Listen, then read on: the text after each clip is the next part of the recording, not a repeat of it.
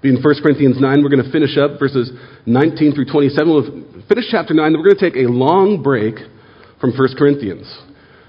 These next few weeks, as Russ mentioned earlier, we're going to study Philippians 2, 1 through 11, an incarnational hymn that'll be appropriate for Christmas. And then beginning in the new year, we're going to begin and get partway through a series on Acts. We're going to look at how the church was formed and how the church was mobilized and how God continued the ministry of Jesus Christ by the Spirit through the church. So we'll enjoy that in the new year. But now we finish up 1 Corinthians 9. And as we begin, and just as a side note, I will say thank you to all of you who are praying.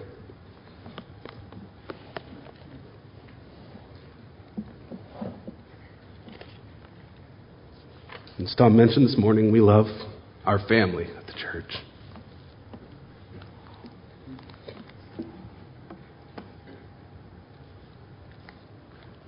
Also, I have a cold, so if I sniffle along the way through the sermon, that's what that is. 1 Corinthians 9, 19 through 27. For though I am free from all, I have made myself a servant to all, that I might win more of them. To the Jews I became as a Jew, in order to win Jews. To those under the law I became as one under the law, though not being myself under the law, that I might win those under the law.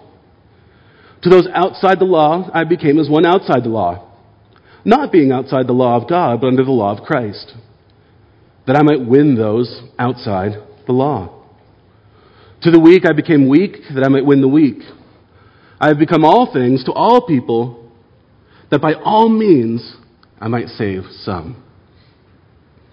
I do it all for the sake of the gospel, that I may share with them in its blessings. Do you not know that in a race all the runners run, but only one receives the prize? So run that you may obtain it. Every athlete exercises self-control in all things. They do it to receive a perishable wreath, but we an imperishable. So I do not run aimlessly. I do not box as one beating the air. But I discipline my body and keep it under control, lest after preaching to others, I myself should be disqualified.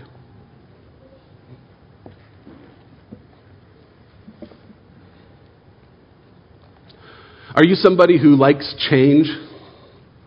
Some of us do, some of us don't. I tend to be somebody who really likes change. So when Maggie and I are going to watch a movie on a Friday night or something, I like to see something new. She likes to see something that we've seen many times before. She likes the comforting, I like the new experience. So I like to try new restaurants, and she likes to try what we've always had. And we have learned to deal with each other's proclivities in our marriage. Some people love change, some people don't. I don't know which side you're on. Sometimes, though, change is necessary. Sometimes we have to change, we have to adapt. This is true for one professional ski jumper. He was going down the ramp well, then all of a sudden, right before he hit the jump, he crashed, kind of a weird place to crash before he hit the jump, and he fell off the side of the ski jump, kind of horrifically. It looked like it was a huge mistake. He seemed to be in good form as he was heading down the slope. And then for no apparent reason, lost control before he even hit the jump. What only the skier knew at that time was that the crash was intentional. The skier later related that he fell on purpose, the reason being the conditions on the slope were not good. They were, in fact, too fast. And as he was going, he feared that if he jumped successfully, he would actually land beyond where the slope was. And that would be a much harder crash on the flat surface. So he made a decision, changed course, and crashed earlier so that he might not suffer a harsher crash later. He adapted to survive. And sometimes such adaptation is necessary, and that's what we learn from the passage this morning. Paul's gospel ministry. He will make necessary changes, necessary adaptations to his ministry and to himself, that he might serve the gospel well. The gospel should and must change the way we live. And it's not even that the gospel of Jesus Christ changes us, and it does. It's not even that the gospel changes our future eternal destiny, and it does. But it's also that the gospel should change the way we approach daily life. That if we believe this gospel, we will change the way we live, as Paul does here. So as we go through this passage, we're going to split up into two sections, and both of those sections answer the question of how should the gospel alter our approach to life? There's our driving question for this morning. How should the gospel alter our approach to life? How should it change our course on a daily level? How do we need to adapt because of the truth of the gospel? How should the gospel alter our approach to life? Before I get into the text, I want to clarify, this is important, what the gospel is, or what it is that we're celebrating this season in the gospel. This Christmas season, what do we celebrate? We celebrate the incarnation. What does that mean? Well, what does carne mean? Flesh, meat, right? Like chili con carne. That's chili with meat. So the incarnation is God taking on flesh. The eternal, invisible, immortal God who is Spirit, eternally existing Father, Son, and Spirit, we celebrate in the Christmas season that the Son, the second person of the Trinity, who is Spirit, took on flesh, was born a human. It is the incarnation, the invisible God becoming visible, fleshly, human. That is a profound change.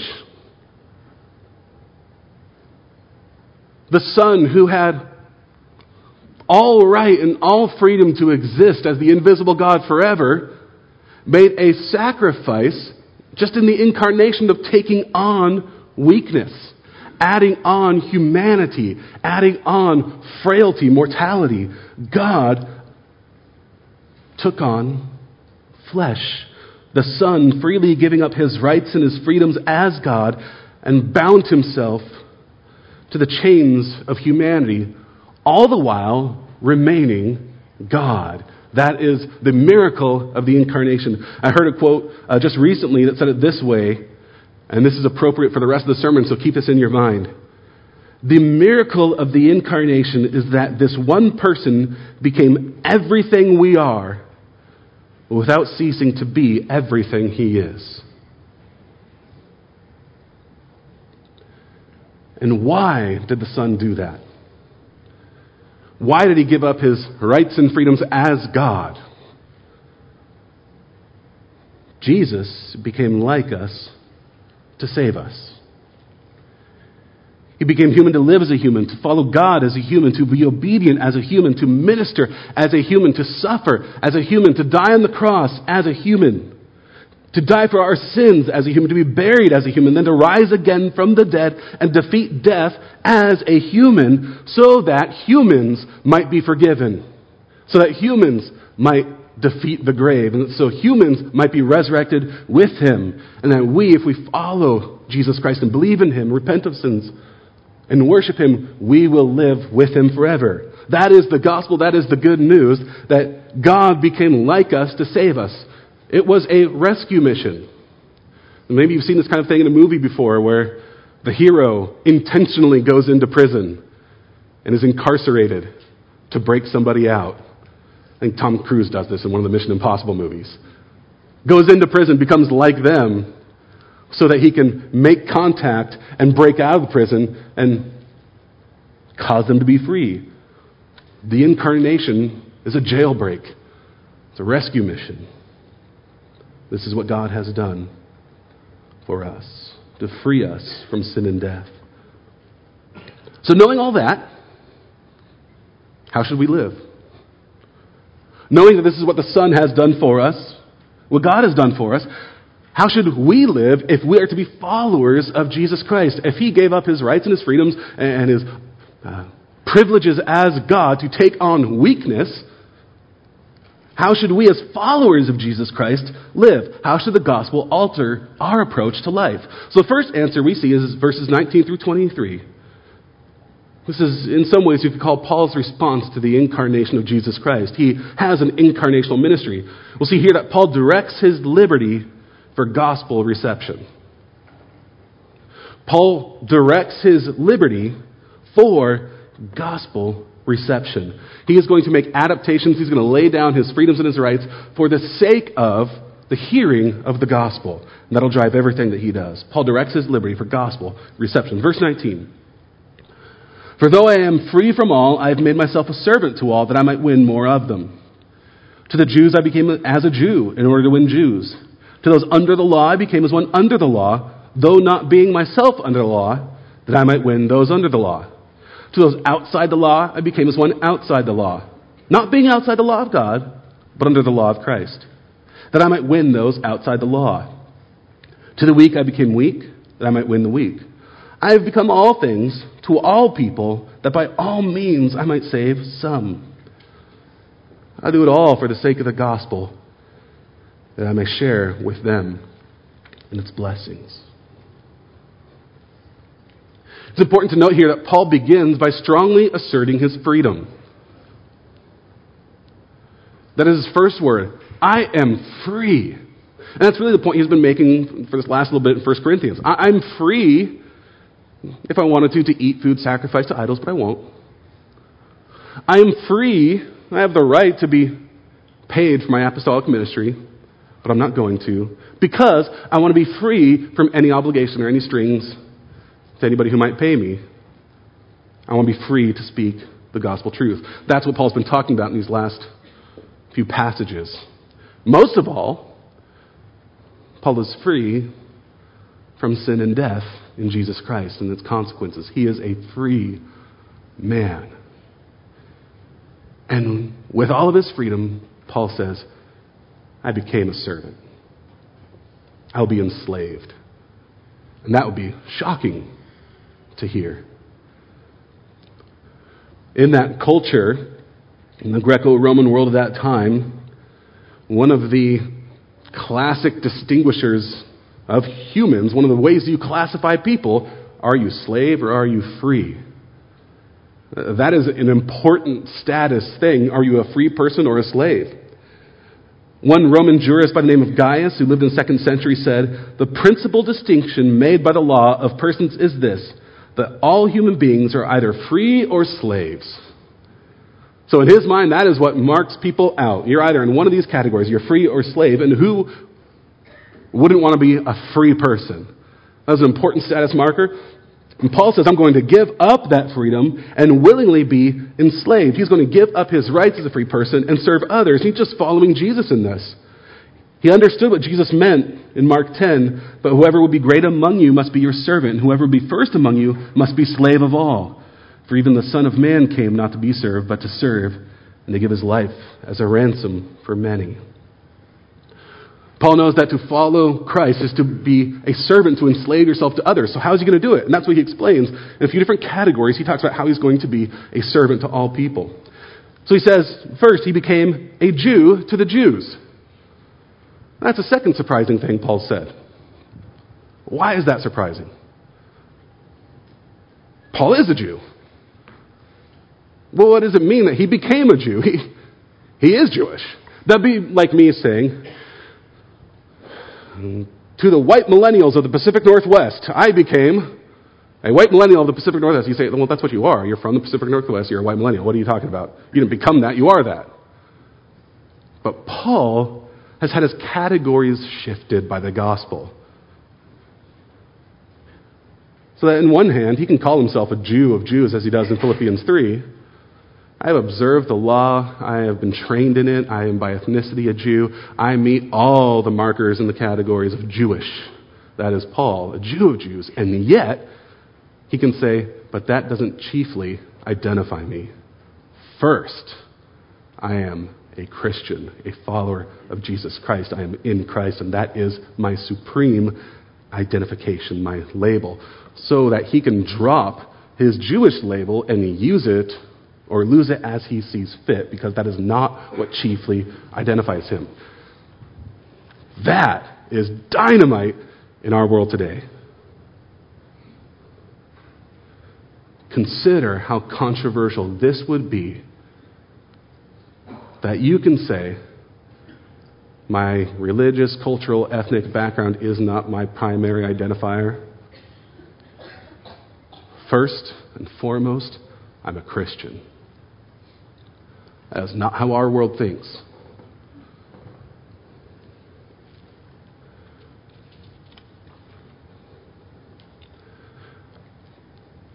You may have noticed this. There's a very real push to categorize everybody and separate them by ethnic and cultural background, such that you can only say something if you are from that ethnic or cultural background. And while there is some credence to the idea that different backgrounds will bring about different perspectives, that is true.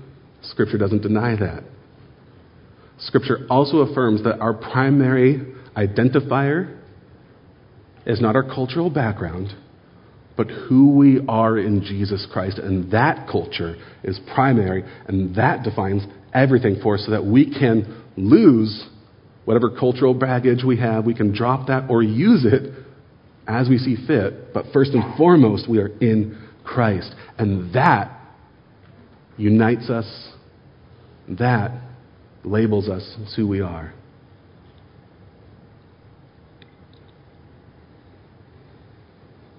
There's something that unites all of us. First, that we are made in the image of God. Second, that we are in Christ, and that allegiance transcends all other allegiances. So Paul understands that, and because of that, he can be like a Jew if needed. He could be adaptable. And you say, well, what does that mean for Paul to be like a Jew? Well, I think he tells us next. He says, to those under the law, I became like one under the law. So there he's talking about the Mosaic covenant, the law that was given to Moses and Israel after they left Egypt and were at Sinai. God gave them a law, and that was a law that was to govern them, a covenant that was to govern them while they were God's people. And that covenant had stipulations, all the 600 plus commands of the Old Testament. That old covenant was to define how they lived, and if they lived according to those principles, God would bless them. They would remain in the land and be fruitful. If they went against the law, there would be curses for disobedience, and they'd be removed. That is the Old Covenant law. And with that law came all sorts of principles, rules, traditions that were to be followed. And Jewish people believe they are under that Mosaic covenant and obligated to it. Paul says otherwise. Why? Because Christ has come and fulfilled the law. Jesus Christ has perfectly obeyed the law and fulfilled it. And by perfectly obeying it on our behalf, Jesus has secured all the blessings from the law. He has taken on the curse of the law for disobedience and taken it all on himself so that we who are in Jesus Christ are free from the burdens of the law because it has been kept in Jesus Christ. It's been fulfilled perfectly. So we're no longer under it because it no longer applies to us. This is what Paul says in Romans 6:14. For sin will have no dominion over you since you are not under law but under grace. Or Galatians 4 and 5. But when the fullness of time had come, God sent forth his Son, born of a woman, born under the law, to redeem those who were under the law, so that we might receive adoption as sons. We've been redeemed from under the law. We're no longer enslaved to it. Or Galatians 5:1. For freedom Christ has set us free. Stand firm, therefore, and do not submit again to a yoke of slavery. Or Galatians 3:13. Christ redeemed us from the curse of the law by becoming a curse for us. Galatians, as a book, is pretty much all about how God has set us free from the law and its curse in Jesus Christ. So we're no longer bound to it, no longer obligated to it. But not all know that. There are still Jews who do not understand that Christ is the Messiah who has set us free. So Paul says, to those people who are still burdened by this, I'll go on and I'll take on the traditions and customs of the law so that I might gain a hearing among them.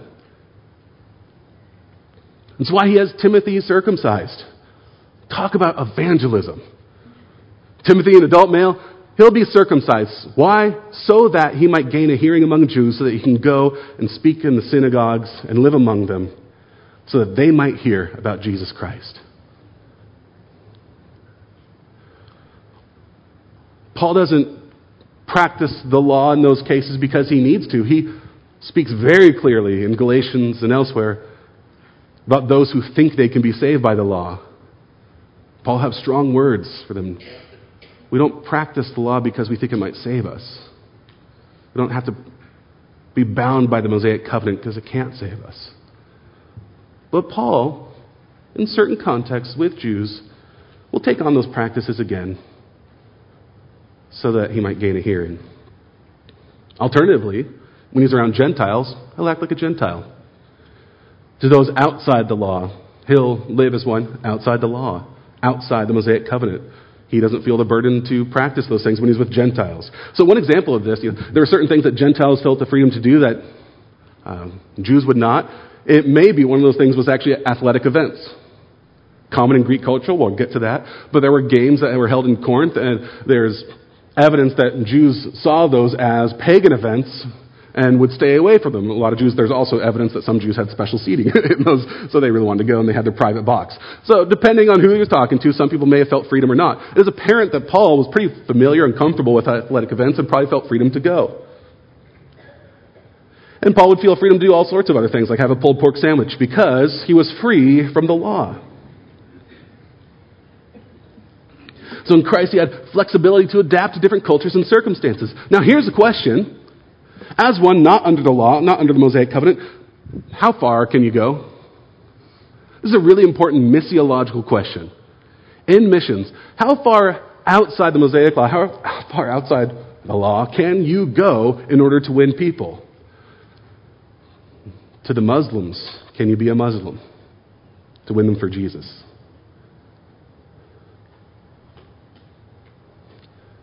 How much can we act like those who are not believers, those who are not part of the body of Christ, in order to win those to the body of Christ? I think we naturally have some guidelines as Christians, and I think there are limits that Paul wouldn't cross. So we can hear him saying, to the Gentiles I'll be a Gentile, to the Greeks I'll be a Greek. I'll take on some cultural practices and customs. I don't think we can imagine Paul saying to the drunks, I'll be a drunk. Or to the sexually immoral, I'll be sexually immoral. To the gossips, I'll be a gossip. To the murderers, I'll be a murderer. To the idolaters, I'll be an idolater. In fact, Paul has just given some principles for not participating with idolatry. And will so again in 1 Corinthians. So there are limits, and we need wisdom to understand where those limits are, but there is a principle that he'll be flexible. And Paul guides us, and he says in Galatians 5:13, "For you are called to freedom, brothers, only do not use your freedom as an opportunity for the flesh, but through love serve one another." So don't use your freedom to sin as an opportunity for the flesh. Do use your freedom to love and serve others. It makes practical sense. We need to have flexibility and rigidity as the missionaries in this world. If we become so much like the world around us that we cannot be distinguished from them, then we can't possibly save them to anything because we've just become them. What would we be winning them to? If we lose Christ altogether, then we cannot win people to Christ. And I think that's what Paul's getting at when he says, I became outside the law, though not outside the law of God. I am still under the law of God and the law of Christ. Not under the Mosaic covenant, but under the law of God and the law of Christ. So you ask, what is that? What does that mean? To be under the law of Christ. My first answer would be, read your Bible. That's how we know what the law of Christ is. We read our New Testament in particular. We read scriptures and we understand what the law of Christ is. Because scriptures are all about Christ. We read the Gospels and we see that's who Jesus is and we hear his teaching. And to follow that is to be under the law of Christ. And we read the rest of the New Testament, which explains Jesus, and we say, oh, that's what it means to be under the law of Christ. And in fact, we even have use for our Old Testament, because our Old Testament is pointing us, the Old Covenant is pointing us to Jesus Christ, so we can look at the ways in which the Old Testament, in all of its ethics and principles about God and revealing who God is, we can look at that and say that is useful for us to show us who God is and who Jesus Christ is. So we're not bound to the specific regulations of the Mosaic Covenant, but we are to follow the ethics and principles that are universal, that are transcendent, that point us to Jesus Christ. That's what it means to be under the law of Christ. To follow him. You say, okay, I need something more specific. Well, Paul sums it up in Galatians. Again, Galatians is all about this. Galatians 5:14. For the whole law is fulfilled in one word. You shall love your neighbor as yourselves. Galatians 6:2. Bear one another's burdens and so fulfill the law of Christ. What does it mean to be under the law of Christ? Love God. Love your neighbor. That's what Jesus taught. And that's what Paul will do with his neighbors. So that's what he'll do with his weak neighbors, to those who are weak. Again, referring back to here, those who he's been talking about, those who are sensitive about eating food sacrificed to idols. Those people who have weak consciences, are very sensitive, I'll be like them. I'll become weak out of love for them. I'll give up my position of freedom for them. And Paul's principle that sums it all up, we become all things to all people to save some. He knows he's not going to get everybody. He's read the parable of the seeds. He knows that.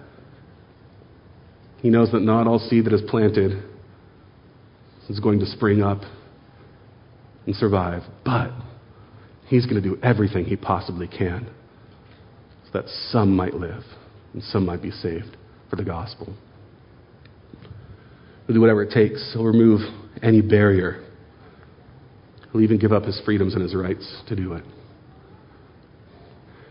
So that gives us a practice for our own lives. What are we willing to give up?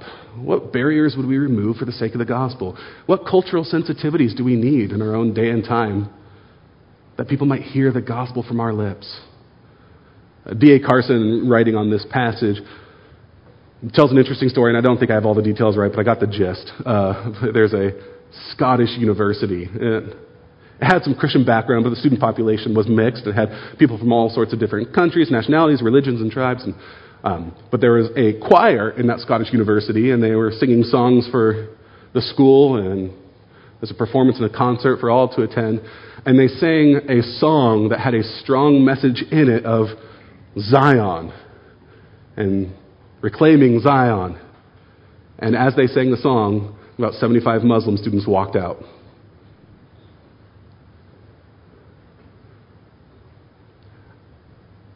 And those Muslim students were not going to hear anything about Jesus Christ because they had just sang a song that was such a trigger for them. They weren't going to hear it. And you can have the debate as to whether that should have been a trigger or whether they should have even known or had any understanding that that would be a trigger. They may not have. But the point is, there are things we can do that are so offensive and unnecessarily offensive that it turns people off to hearing from us. And there are things we can do to make people hear us more. Great classic example, Hudson Taylor, his missionary efforts to China. What made Hudson Taylor ultimately effective as a missionary? Again, D.A. Carson writes about him. He says, when in the last century, Hudson Taylor, the founder of the China Inland Mission, started to wear his hair long and braided like Chinese men of the time, and to put on their clothes and to eat their food, many of his fellow missionaries derided him. But Hudson Taylor had thought through what was essential to the gospel and was therefore non-negotiable, and what was a cultural form that was neither here nor there, and might in fact be an unnecessary barrier to the effective proclamation of the gospel.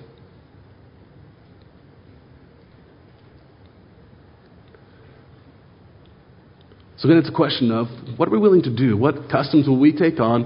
How far will we go so that others might hear us? So I'm going to risk offending people. I'll offend you so that we don't offend the world, right? This is why I don't think Christians should have political ads in their yards. My favorite hat is a gray one that has no logo on it. I don't like to wear any logos or any symbols. I'll put on my Colorado Avalanche hockey jersey, right? But other than that, I don't like to promote anything that isn't really Christ. And I'm really sensitive to that. But think about what you're doing when you wave the flag of a politician, even if that politician is right in their convictions and they align with yours, if you wave the flag of that politician, you are automatically saying to a large majority of the population, you don't need to have a conversation with me.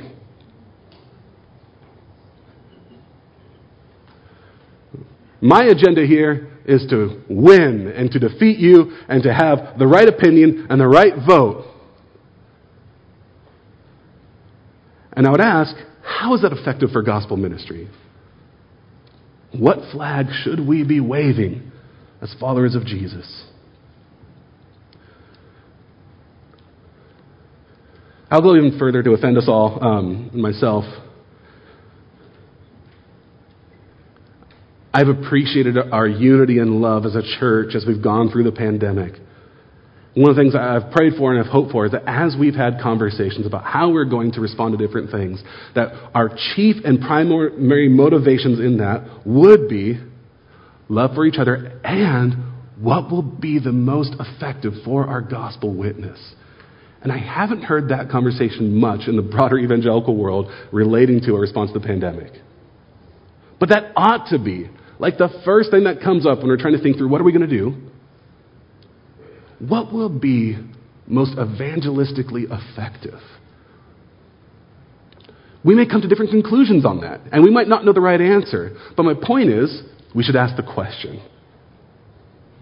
Whatever we're doing, whatever we decide, wherever we land on whatever it is, that question has to be asked. What will remove the most barriers for the sake of the gospel going out? How far can we bend? How far can we relinquish our own priorities and rights and freedoms for the sake of the gospel? And we're going to have to work at making that a priority because in the days ahead, there are going to be temptations to fight. There already are. Temptations to want to be right at all times. And there are times where we're going to have to take offensive stances and positions to remain faithful to Jesus. But as we remain faithful, let us not be pugnacious or unnecessarily offensive.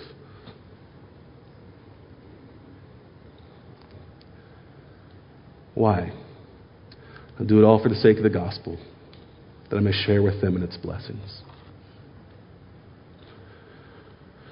Just last note on that verse, notice Paul's purpose there. His purpose is not to win people to himself. His purpose is not to be liked. Remember, Paul's going to be sent to jail and killed for his faith. He's not out here trying to be liked by everybody. So as a warning, that's not why we take on different cultural postures so that people will like us. We often justify what we do because we want to get people to like us. Well, I'm just being like them. Really, I just want to be liked by them. That's not Paul's motive. He'll do whatever he can. He'll flex. He'll be like people so that the purpose is the gospel itself, no matter how he's received. Paul directs his liberty for gospel reception. It's the first way his daily approach to life is altered. And then second, more quickly, Paul disciplines his life for eternal reward. Verses 24 through 27. He's going to do all things for the gospel, and he's going to do all things for the reward at the end. Paul disciplines his life for eternal reward. He lives intentionally for eternity. Verse 24, do you not know that in a race all the runners run, but only one receives the prize? So run that you may obtain it. Every athlete exercises self-control in all things.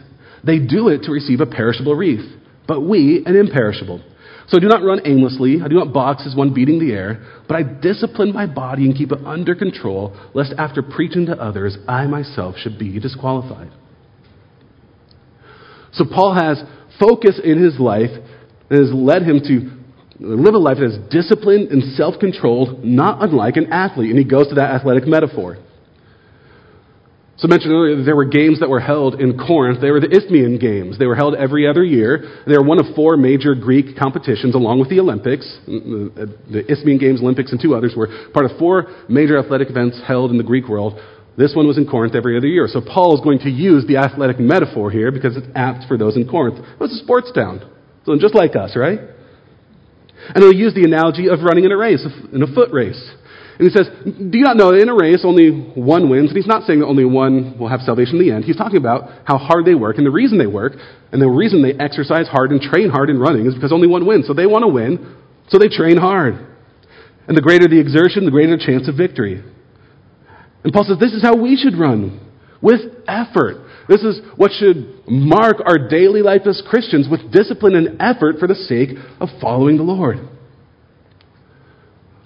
A lot of Christian paintings will tell you that long walks on the beach are the essence of Christianity. Here Paul says, no, we train. We run hard. He's not advocating asceticism. Asceticism is severely treating the body and harshly depriving yourself of things and cruelly treating your body almost by way of punishment, thinking that that'll be a way lead to more godliness. That's asceticism. Paul speaks against that elsewhere. So he's not talking about severely beating yourself. He's talking about disciplining yourself, using what you have, self-control, to lead a godly life, the way athletes train. Athletes discipline themselves. So athletes notoriously are self-disciplined, and they have to be in good shape, except if you're like a pitcher or something. I think those guys don't have to be, or golfers, or sometimes until Tiger Woods, he kind of changed that. But athletes, by and large, are disciplined people. You think about what a modern athlete goes through. I say modern because you can look at old pictures of hockey players in like the 50s and 60s, and they have pictures of them in the locker room in between periods smoking a cigarette. And I don't know how hard they trained. In the summer, they would take time off and party, and then they go to training camp, and that's where you get in shape, right? That's how athletes used to do it.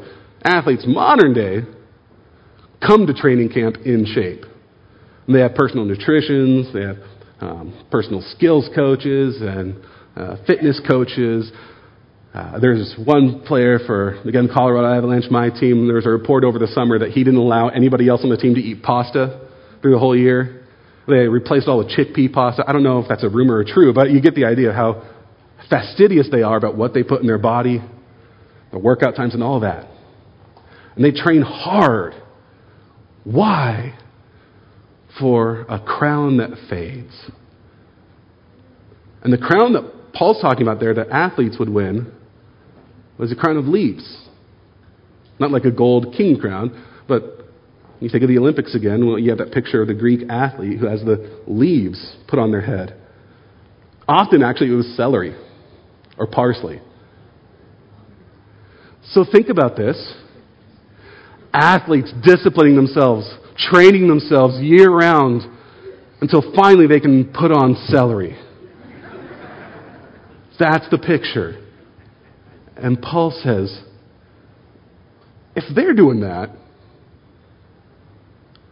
shouldn't we be working for our crown? Elsewhere in Scripture called the crown of life, the crown of righteousness, the crown of glory.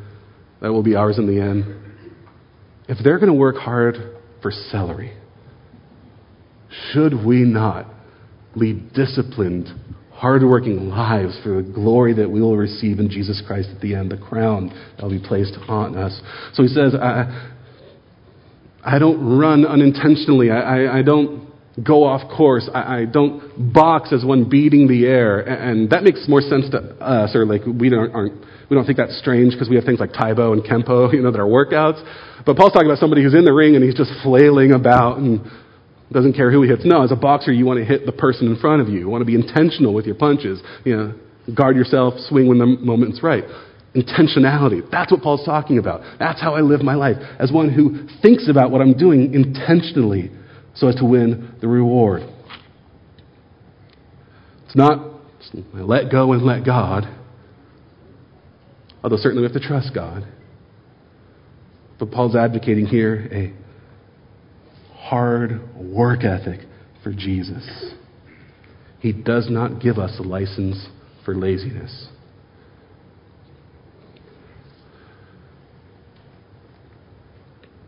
So just a question for all of us. I don't want this to be guilt-inducing, but I ask this because I know I need this, because self-discipline is not one of my strengths. How are you living intentionally and disciplined for your eternal reward? What are you doing now? How are you ordering your life for the sake of following your Lord?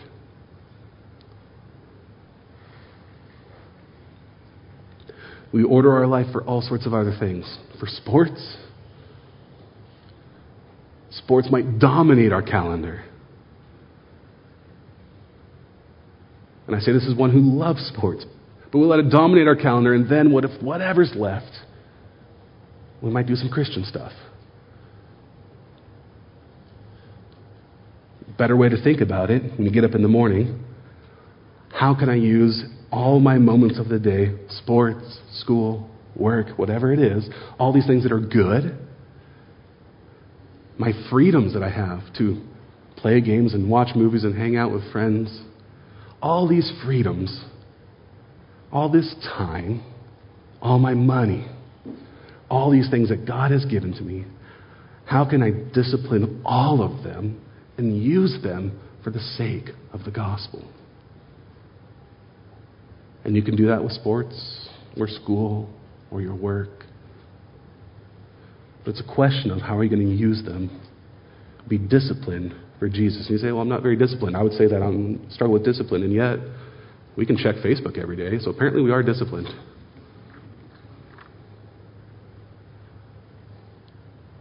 There's all sorts of things we're disciplined to. Let's just be honest. We don't love God as we should. That's actually the problem. It's not that we lack discipline. Just we often love other things more.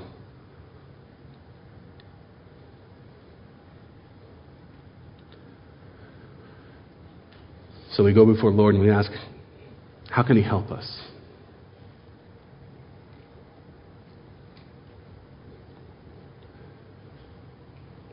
So I know life is tiring. I know for some of you it's even hard to make it here on a Sunday morning. You say, I don't have the energy. The good news is you don't have to use yours. One of my favorite verses, Paul says, for this I toil, struggling with all His energy that He powerfully works within me. Isn't that a beautiful verse? And Paul recognizes the toil and struggle of life, and he says, I do it all with His energy that He powerfully works within me. So we get up in the morning and we ask God, I may not have energy, but You do. I may not have power, but You do. So ask the Lord, how can I use my day to follow You? And Paul's great fear in verse 27, the danger, I discipline my body and keep it under control, lest after preaching to others, I myself should be disqualified.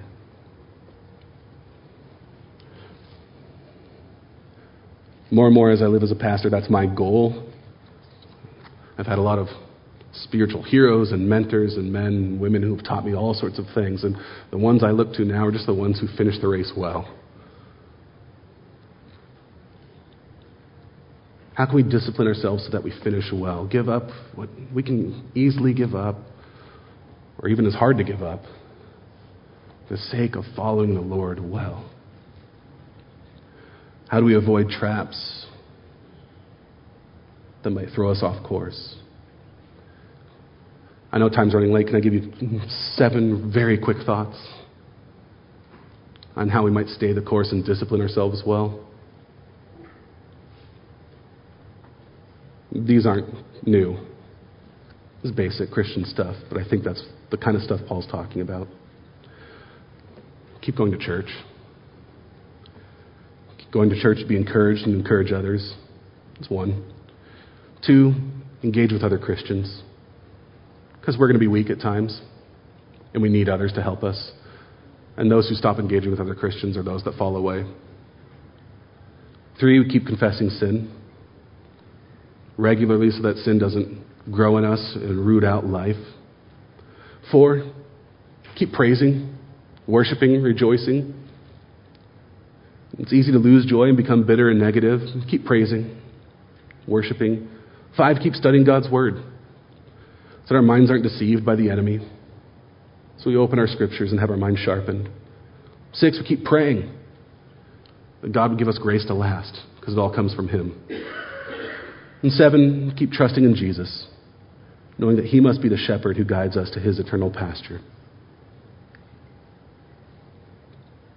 It's not complicated, but it requires God-given devotion. And it's a daily thing. So how should the gospel alter our approach to life? Paul has given us 2 ways.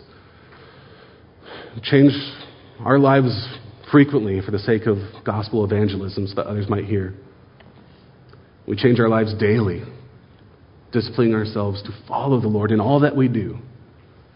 We do it all to receive the reward at the end, to praise his name. Would you pray with me?